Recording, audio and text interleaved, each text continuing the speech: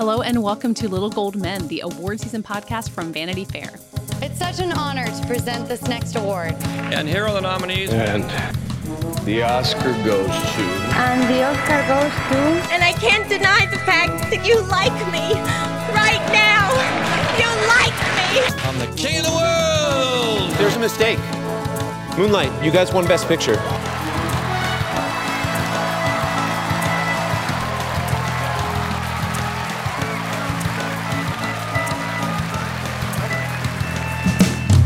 I'm Katie Rich, the deputy editor of VanityFair.com, and I'm here by myself right now, actually. We are still in our post-Oscar period of maybe taking a step back or two. We'll be back next week with everybody and a special guest to look at the year ahead. But first, for this week's episode, we're handing the whole thing over to Mike Coogan, who sat down in studio with Steve Coogan and Michael Winterbottom, the team behind the new film Greed, which opens in theaters this week. Mike saw it at Toronto, which is... as you may remember, the same festival where many of us saw Parasite for the first time. And what Mike has been saying basically ever since then is that basically all the movies he saw at Toronto were about class war. And he says if Parasite was the most triumphantly effective of those, the most hilariously brutal was Greed. It's a movie in which Steve Coogan plays a fictional but somewhat realistic version of a fashion mogul, like sort of like someone who might own a H&M or a Topshop type place. And it looks into his ridiculously luxurious, over-the-top life, and then also at the women in Sri Lanka who make the clothes on which he has made his fortune. Mike's quote about it that he sent for me to share says, "I think it does a fantastic job of capturing the vulgar absurdity of 21st century super wealth while raising some very important issues about inequality and the hidden costs of first world excess."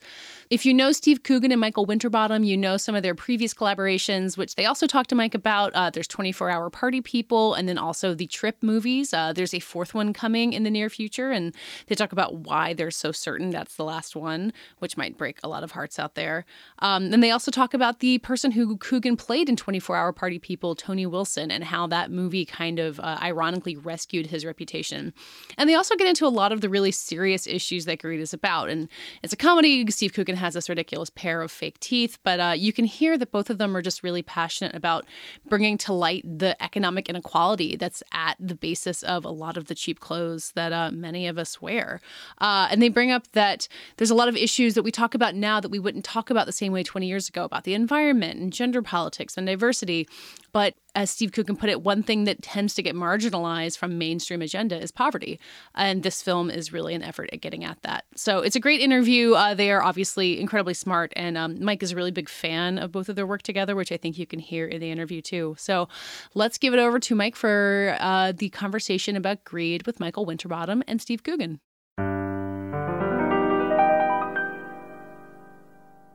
Well, I'm thrilled to be here with Steve Coogan and Michael Winterbottom, who have collaborated on many amazing things, some of my favorite films, and now have Greed opening here in the U.S.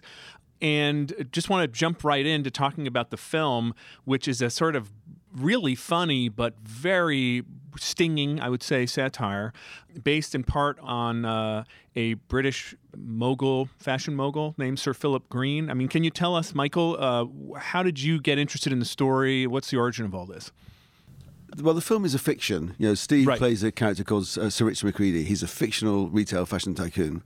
But the starting point was there's a guy in Britain who owns brands like Topshop. He's quite famous in Britain as being sort of king of the high street, Philip Green. And he had one of his brands went bankrupt. So there was a lot of examination of his business practices.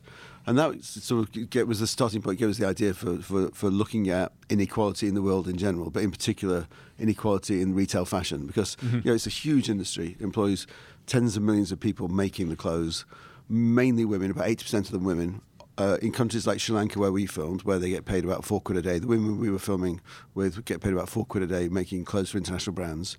And the bosses of the brands are incredibly rich. So Philip Green's worth about $1 billion, but the guy who owns H&M is worth about $20 billion. The guy who owns Zara is worth about $60 billion.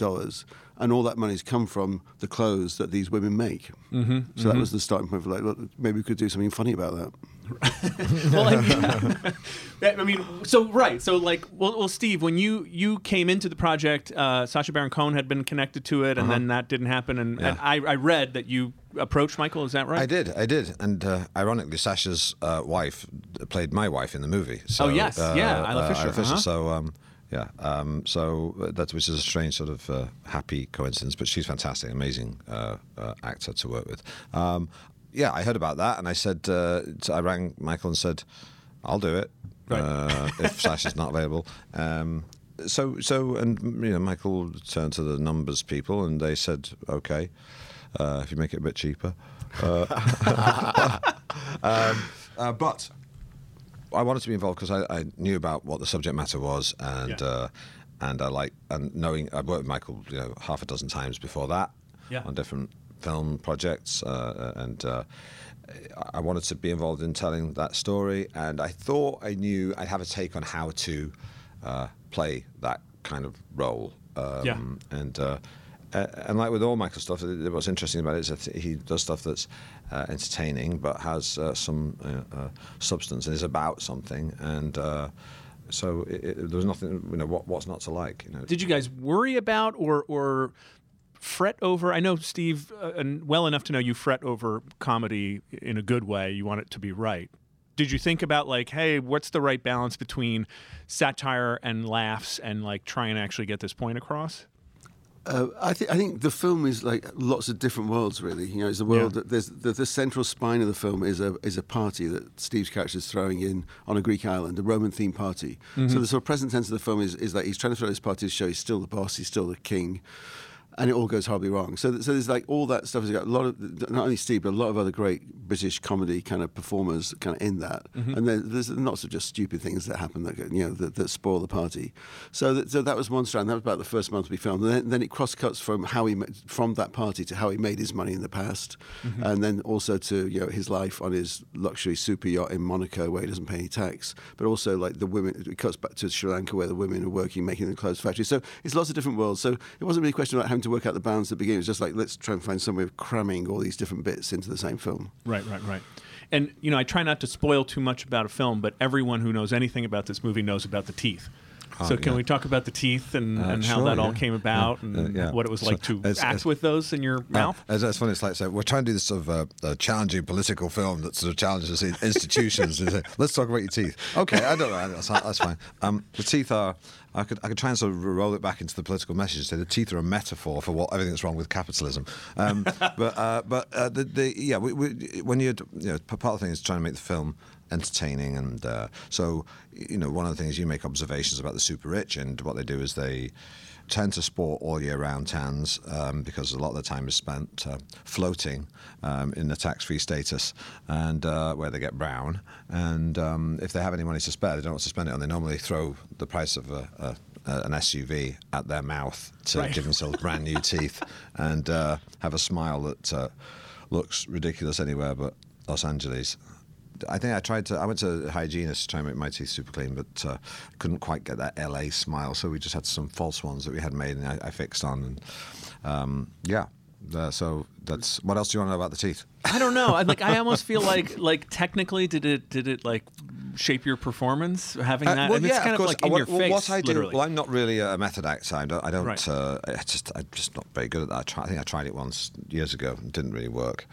So I do sort of external things. I like to look different, and I look in the mirror, and I put in these super white teeth and have this tan and my blow-dried hair in the mirror. I look in the mirror and I go, that guy looks like a bit of a jerk, but I think I know who he is, and I know how to play him.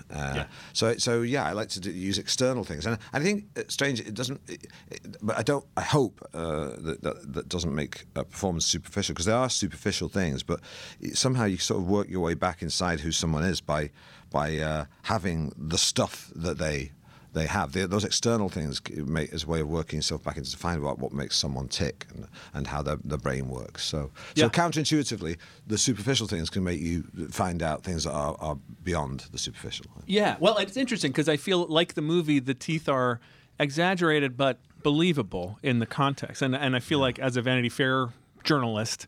Yeah. Like I'm watching this movie and I'm going, this is actually kind of what this world is like, right? You know, it feels like a satire, but I don't think there's anything in the movie that is not in some way based on. You can cite a real example of that where the stuff that's in the movie has happened in reality. So I think anything in the film that it seems kind of absurd or grotesque, actually the real world is more absurd and grotesque. It's not we've exaggerated it, so we haven't quite been able to make it big enough.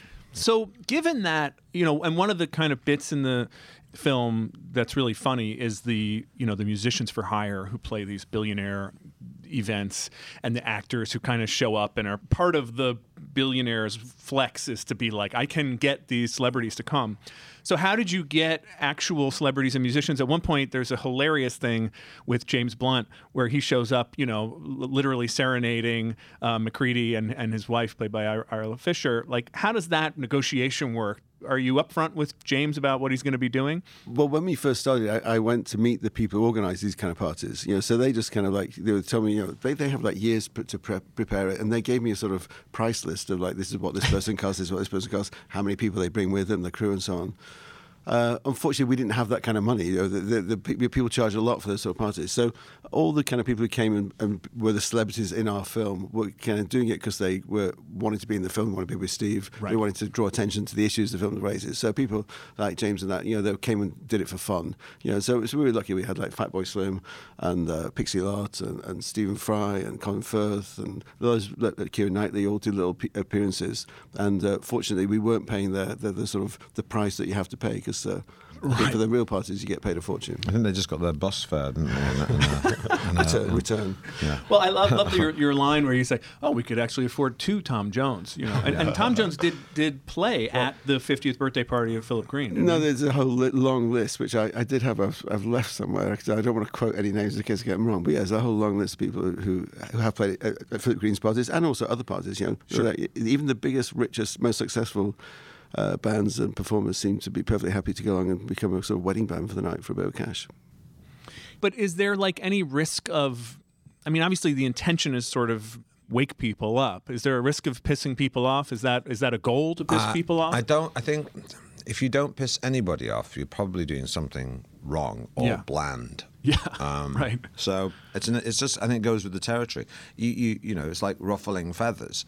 You have to do it, and you have to sort of risk. I mean, there are some people who don't like to cause antagonism, and Michael's not one of them, and neither am I. We've had like we had a couple of screens like connected with Fashion Week in London. I think there's, you know, it's like the film isn't about like, oh, things are terrible, you can't do anything about it. I think, you know, it's like you could, you know, things are terrible and you could change it. You know, I think lots of people in the fashion industry who you might think are sort of slightly the target actually want things to be better, want, you know, better, more ethical kind of fashion, want, you know, greener fashion, want better wages for women workers. I don't think anyone, even the bosses of the biggest, most successful companies, want the women who make their clothes to be earning sort of $4 or $5 a day, you know, when they're making billions. You know, no one wants that. It's just a question about how to organise a change, actually regulate the system to make it better. Yeah, I'd say that, you know, the people talk about lots of stuff that seemed untenable 20 years ago, even like,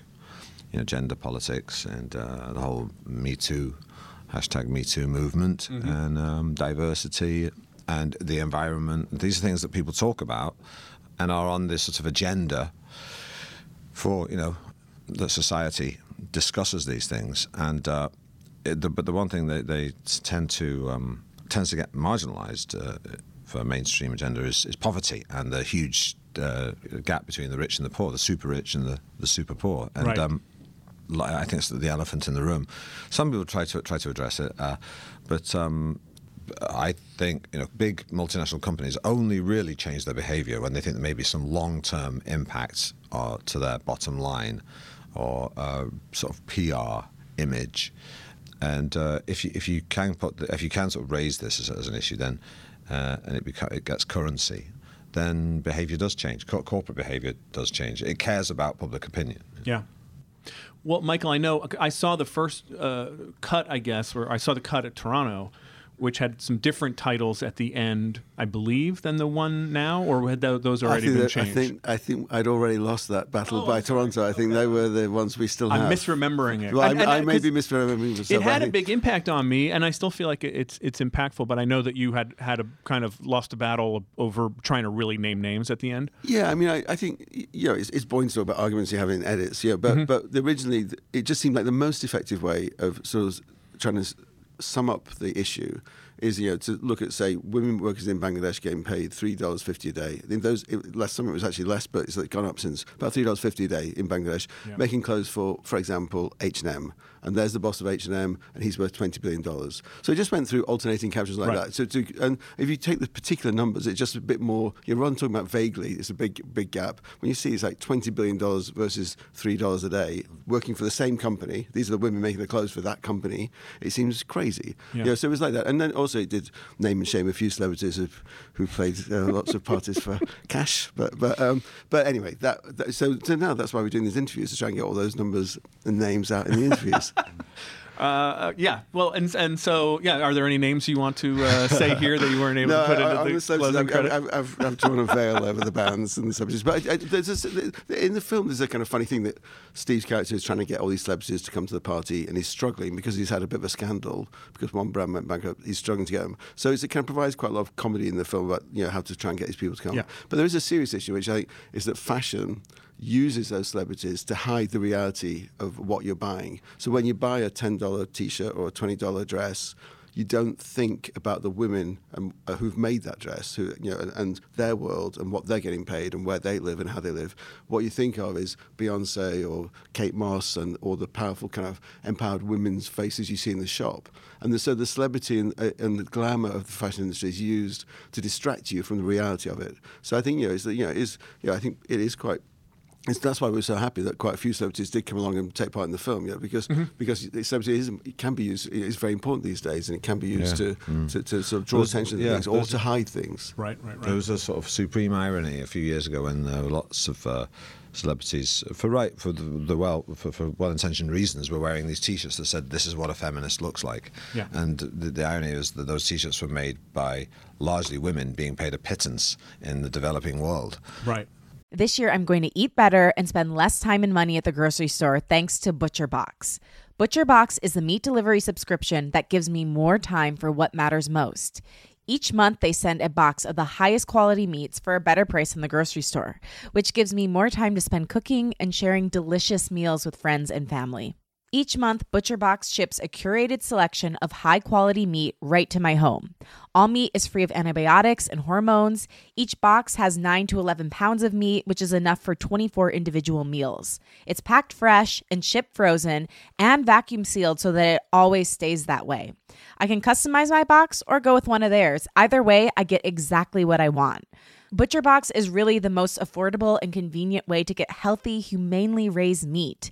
With ButcherBox, you get the highest quality meat for just about $6 a meal. And they even have free shipping nationwide, except for Alaska and Hawaii.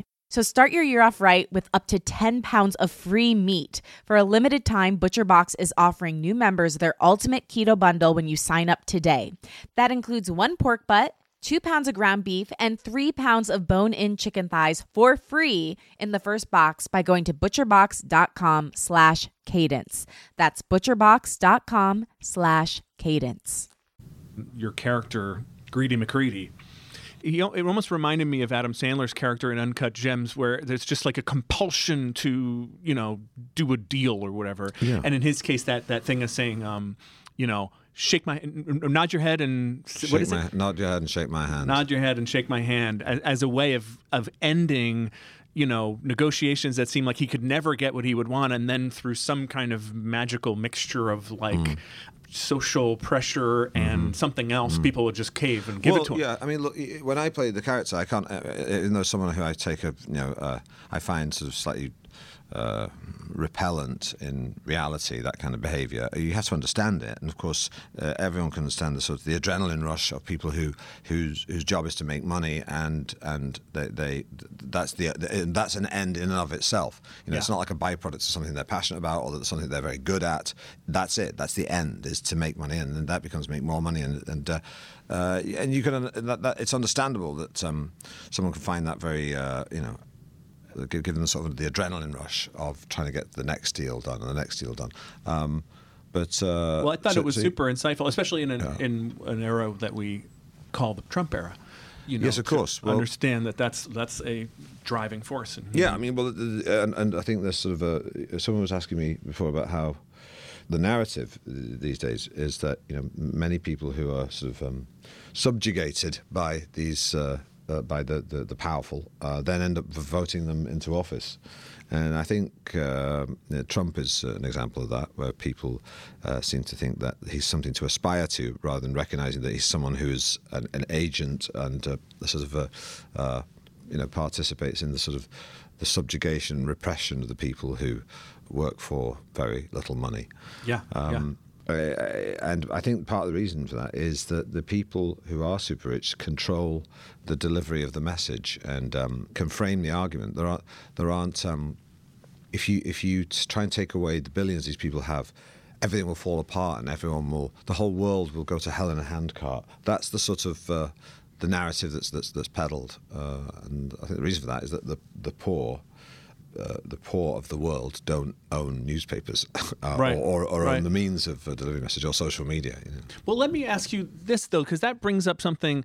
We talk on this podcast about awards and the Oscars, and we talk a lot about, what kind of message the Oscars are trying to send, what kind of message actors are trying to send in their movies and in their speeches and all that.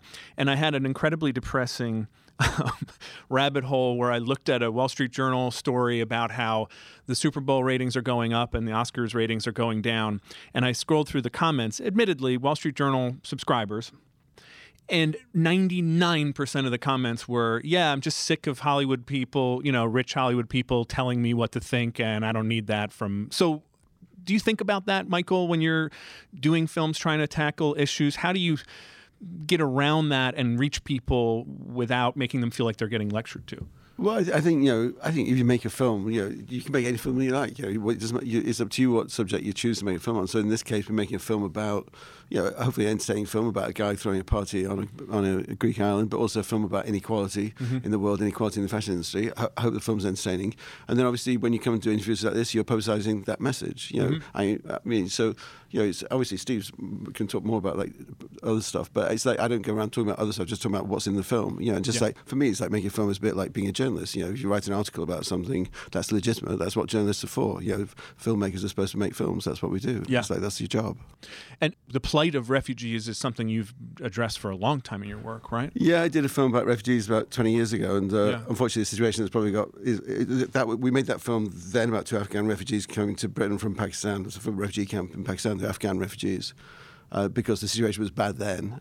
And the situation seems to have got worse, really. And so one of the reasons we have some refugees in this, we have some Syrian refugees on the beach, which really annoy Rich McCready because they're in his view. He can see them from his hotel and he wants to get rid of them. So it's like one of the things that really annoys him is these Syrian refugees are on his beach. And I have to say, less people at home who haven't seen the movie yet think that it's lectury. I mean, like there is an insanely funny, dark, you want to kill yourself for laughing scene where the refugees are being run off the beach at the same time that they're shooting a reality show. Like it's very bold and good. Yeah, good. I'm glad you find it funny. But it's like, and so it just felt like there'd be, in a way, because part of the idea was to try and connect these worlds that seem very separate, but where the connections are hidden. So, Rich McCready on his super yacht in Monaco and the women in Sri Lanka, those people are connected because they make the clothes that make the money for him. But we don't really think about the connection.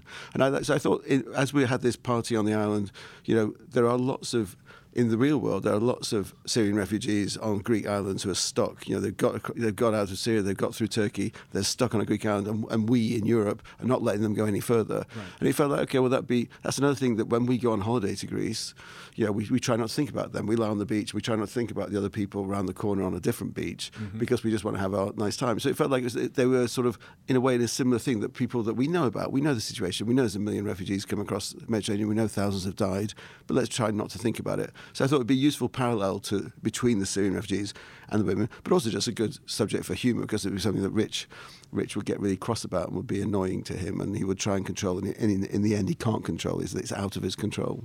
Yeah. You said you knew how to play a guy like this. Can you tell us more about what your thoughts were on it? The overarching message of the film is about thinking about this stuff and raising it as an issue.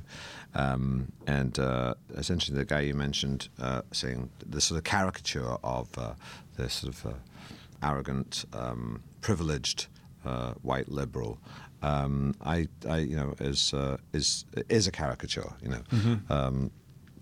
and the idea of framing things, telling people what to think is like questioning things is important. Questioning, no one has a monopoly on wisdom, and questioning things is a healthy thing to do, and that's what the film does. But beyond that, I can't let my personal views of Rich McCready inform my performance. So I have to, everybody has some degree of humanity, even people I disapprove of, and people I don't like, and I don't like their values.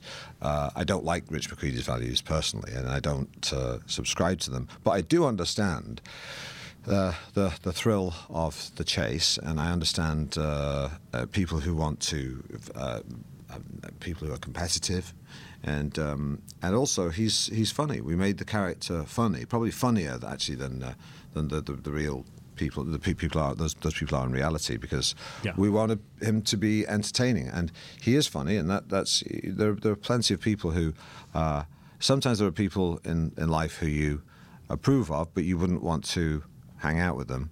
And there are other people that are the reverse. You think, well, I don't particularly like that person, but he's quite entertaining. Sometimes, successful people can be charismatic and bullying at the same time, and I suppose that's what we sort of put into the character. So it was kind of enjoyable, really, playing him. It was like a vacation from myself. It's enjoyable to watch. So Brett, our producer, and I were talking before you guys got here about 24-Hour Party People, and what a huge movie that has turned out to be. Are you surprised by how, Michael, are you surprised by what like a iconic movie that became? Yes. I mean, obviously it's always nice to hear people that remember it and like it. It was a lot of fun to do at the time. Yeah. So when Steve says that he doesn't really like method acting, I would say at 24-Hour Party People, quite a lot of people were in quite a method area of trying to live the dream and live the life. Yeah, it's strange to me that its reputation sort of grown over the years. Yeah. And I have very fond memories of it. I think this might be my favourite film I've made. I've not seen it for years. I don't feel I want to really for a while, because it sort of has. To me, it's like looking at an old shoebox full of old photographs or something from. It's like a memory to me, and also because it was about a part of my life. Because I grew up in Manchester, and the world that the movie is set in was a world that I was tangentially involved in my youth. I was reading that you worked for Tony Wilson for. I worked with him. I worked with him. Right? I presented he was like a well-known local TV presenter and journalist, and also he managed these bands, and he sort of discovered these bands and gave them a platform. He was the first person to put the Sex Pistols on television in Britain, because he managed to get the executives at the regional TV station to give him some sort of autonomy, and he used that to try and do things that were avant-garde. At the same time, he had this sort of day job of being a very prosaic TV presenter. So, and I did. There was a TV show he did many years ago.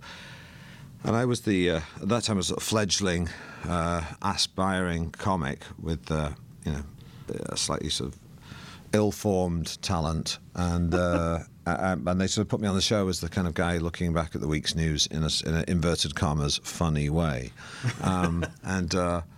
he was the presenter. So I spent a lot of time with him, and he sadly passed away in 2007. Yeah. and he was. I met him a couple of times. He's in 24-Hour Party People. Yeah. I mean, I like what Michael did is that when you try and get an objective account of anything that happened in the past, you speak to different people. They have different versions of the truth, and whenever people challenged the version on screen. The real people are put into the scene saying that's not how it happened. So the film constantly sort of internal contradictions, which is what's wonderful about it. Tony Wilson told us most of the stories in the film, and introduced us to everyone, so we met everyone and we showed everyone's script. But he told us most of the stories, and then later claimed that all the stories were not true. It's very typical. Yeah. Well, so I read a fantastic article from the time, I think it was in The Guardian, where somebody was just like on the set with you guys, and he was clearly kind of playing both sides, saying, yeah, like, this is all fake, but I love it. But how did he end up feeling afterwards? Was he happy with it? Yeah, I think so. I mean, I'd say it's like, I think that, and this is probably a very crude simplification, but when we were researching it, he was incredibly helpful, incredibly warm, and he always was saying that this guy's a genius, that guy's a genius. He was a real enthusiast for everything about Manchester, everything about the bands. Yeah. Whereas when other people tended to be quite rude about him, he had a bit, he was a bit of a magnet for insults. Right. And then I think, to be honest, like after the film came out, maybe connected to the film, everyone then loved him. His reputation did definitely he became then this loved figure in Manchester. So if it did anything good, I think it just meant that he got some of the praise that he was due, really, for a career of supporting other people. I was promoting Greed in Manchester the other day, and the cinema, the home cinema in Manchester, is in a place called Tony Wilson Square.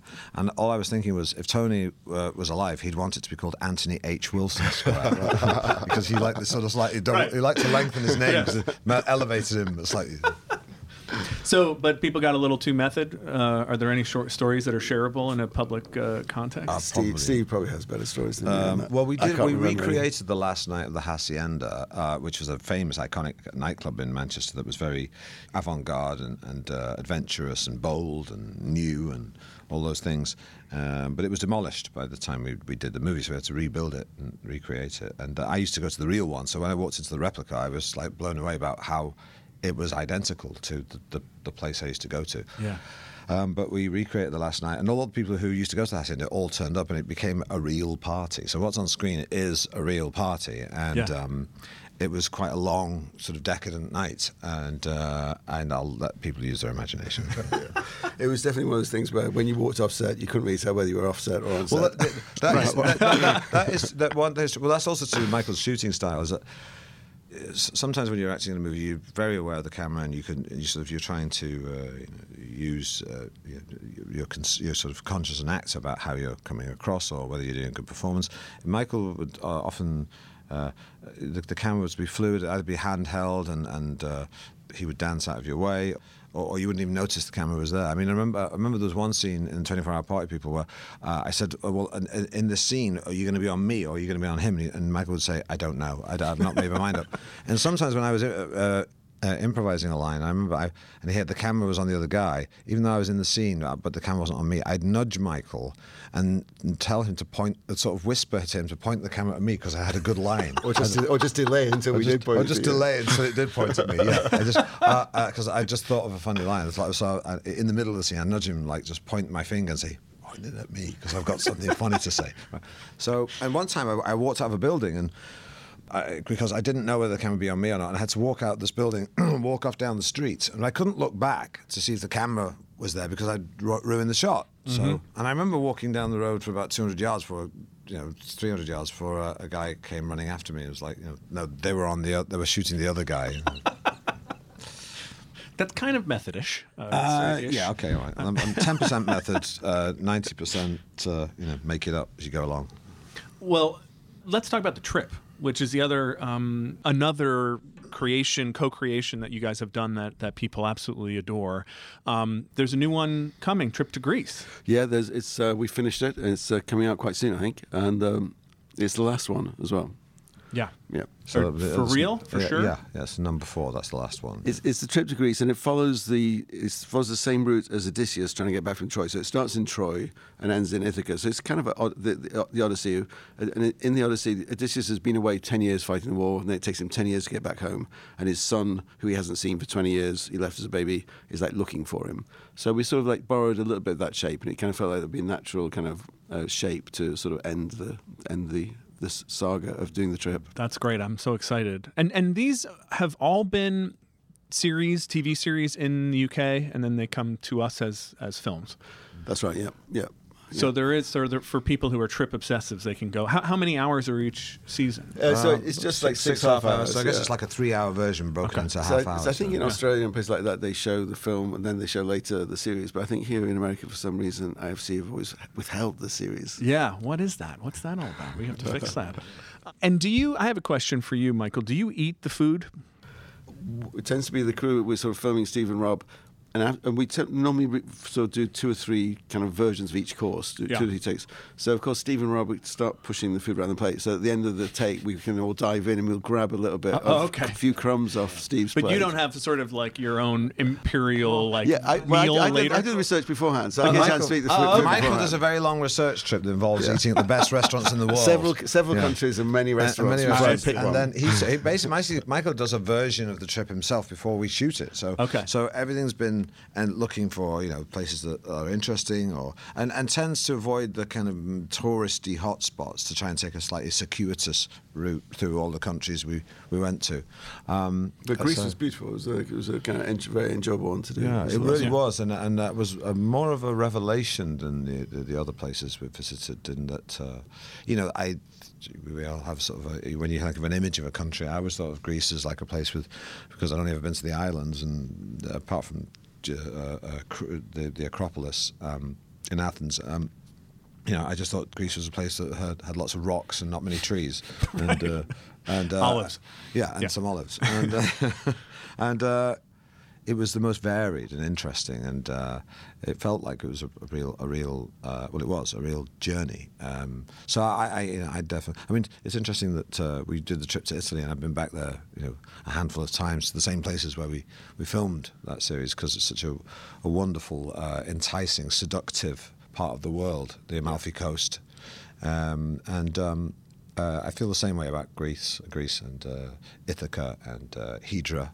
And these places that are really fell in love with. Yeah.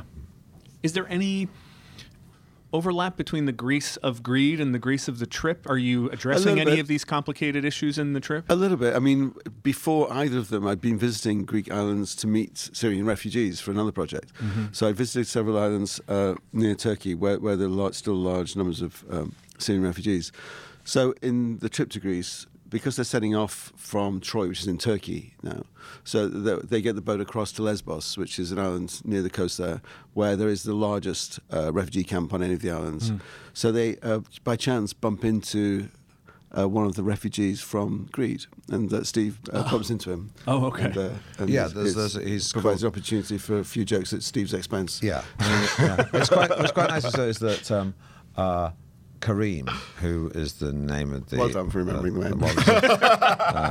The Syrian refugee, who's a really nice guy who does a lot of work for Syrian refugees and is sort of himself is a sort of a patriarchal figure in his community and does a lot of good work. He's a really great guy. He's in the film Greed, and I think he punishes one of Rich McCready's acolytes. Yes, I remember. He's the kind of main refugee spokesperson. Well, we bump into him in the trip, but then of course, because Michael likes to do things at Steve Coogan, the character, in the trip's expense. I say to Rob in the car, "Oh, that's that guy. I did a movie with him." I say that in the trip. I did a movie with him.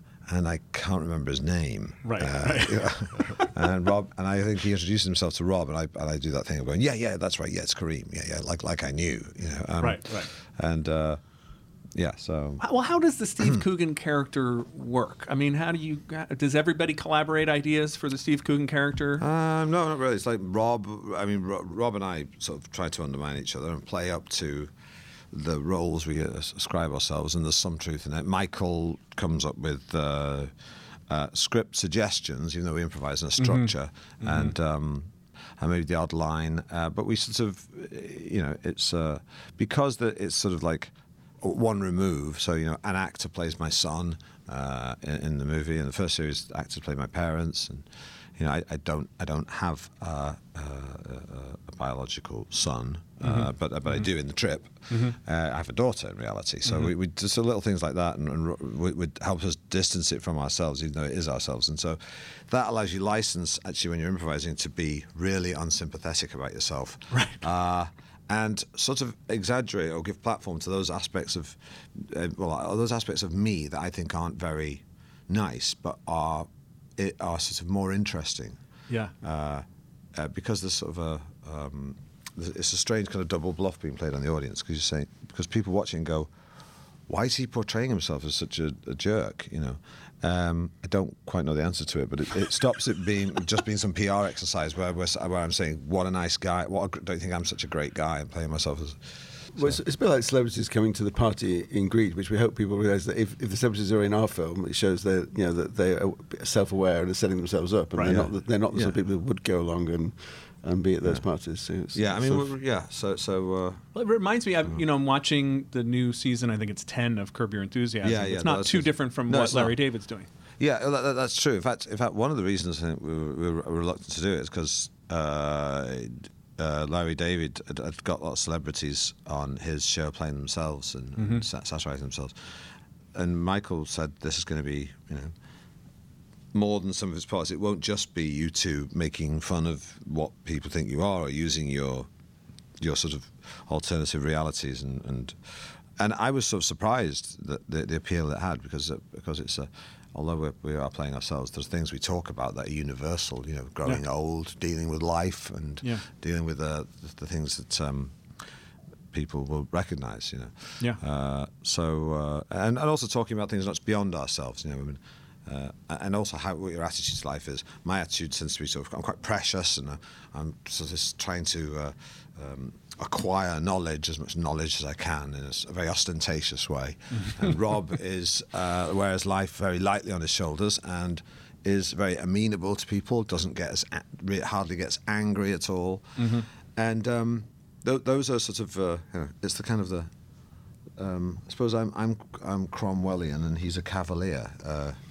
I'm referring to the British Civil War. It's going to wow. Yeah. Good. Thank you. We'll send our listeners to YouTube. To Wikipedia. Two sides of the British character, which is Rob looks like he'd be more fun to hang out with, and I look just angry. What about the impressions? Any new impressions in this one that people can look forward to? I think do we do anything? I can't remember. That's why it's the last one. I think we were. I was going to say why the end of that road. I think we do. Yeah, people say, is it radically different? It's sort of the same as the others, really, but there's a slight difference in that we sort of grapple a little bit with Greek mythology and Greek philosophy, and there's enough in there, I think, to make it interesting. So yeah. Michael, do you have a favorite of their impressions? I like them all. Very diplomatic. Particularly in the first time we did it, but I think it's still the case that the only thing I probably say is a note is that you can always, why don't you do one of your voices, really? That's about the only direction. Michael wouldn't say, can you not just do a bit of Michael Caine or whatever? I was surprised when, I think, because the films, when they emerge, always seem to have more depth than they appeared to have when we were shooting it, and there's more poignancy than they appeared to have when we were shooting it. And it always surprises me, because the only direction Michael ever gives is to say, do a funny voice. But there you go. All right. Well, it's so great to hang out with you guys. Thank you very much for coming to talk with us. And everyone go see Greed. And then go see The Trip. They're both opening in rapid succession. Yeah. Thank you. That does it for this week's episode. As I mentioned, we'll all be back next week to start looking at the year ahead and maybe even next year's Oscars. We are the crazy people who would do such a thing in February. In the meantime, you can find us all at vanityfair.com and on Twitter at littlegoldmen. We love hearing from you as always. You can find us on our own on Twitter. I'll list it off. I'm at Katie Rich. Mike's at Mike_Hogan. And Richard and Joanna, who are still around, they're at Rylaws and Joe Wrote This. This week's episode was edited and produced by Brett Fuchs. And this week's award for what might be the best guideline for giving an award season speech goes to Steve Coogan. If you don't piss anybody off, you're probably doing something wrong or bland.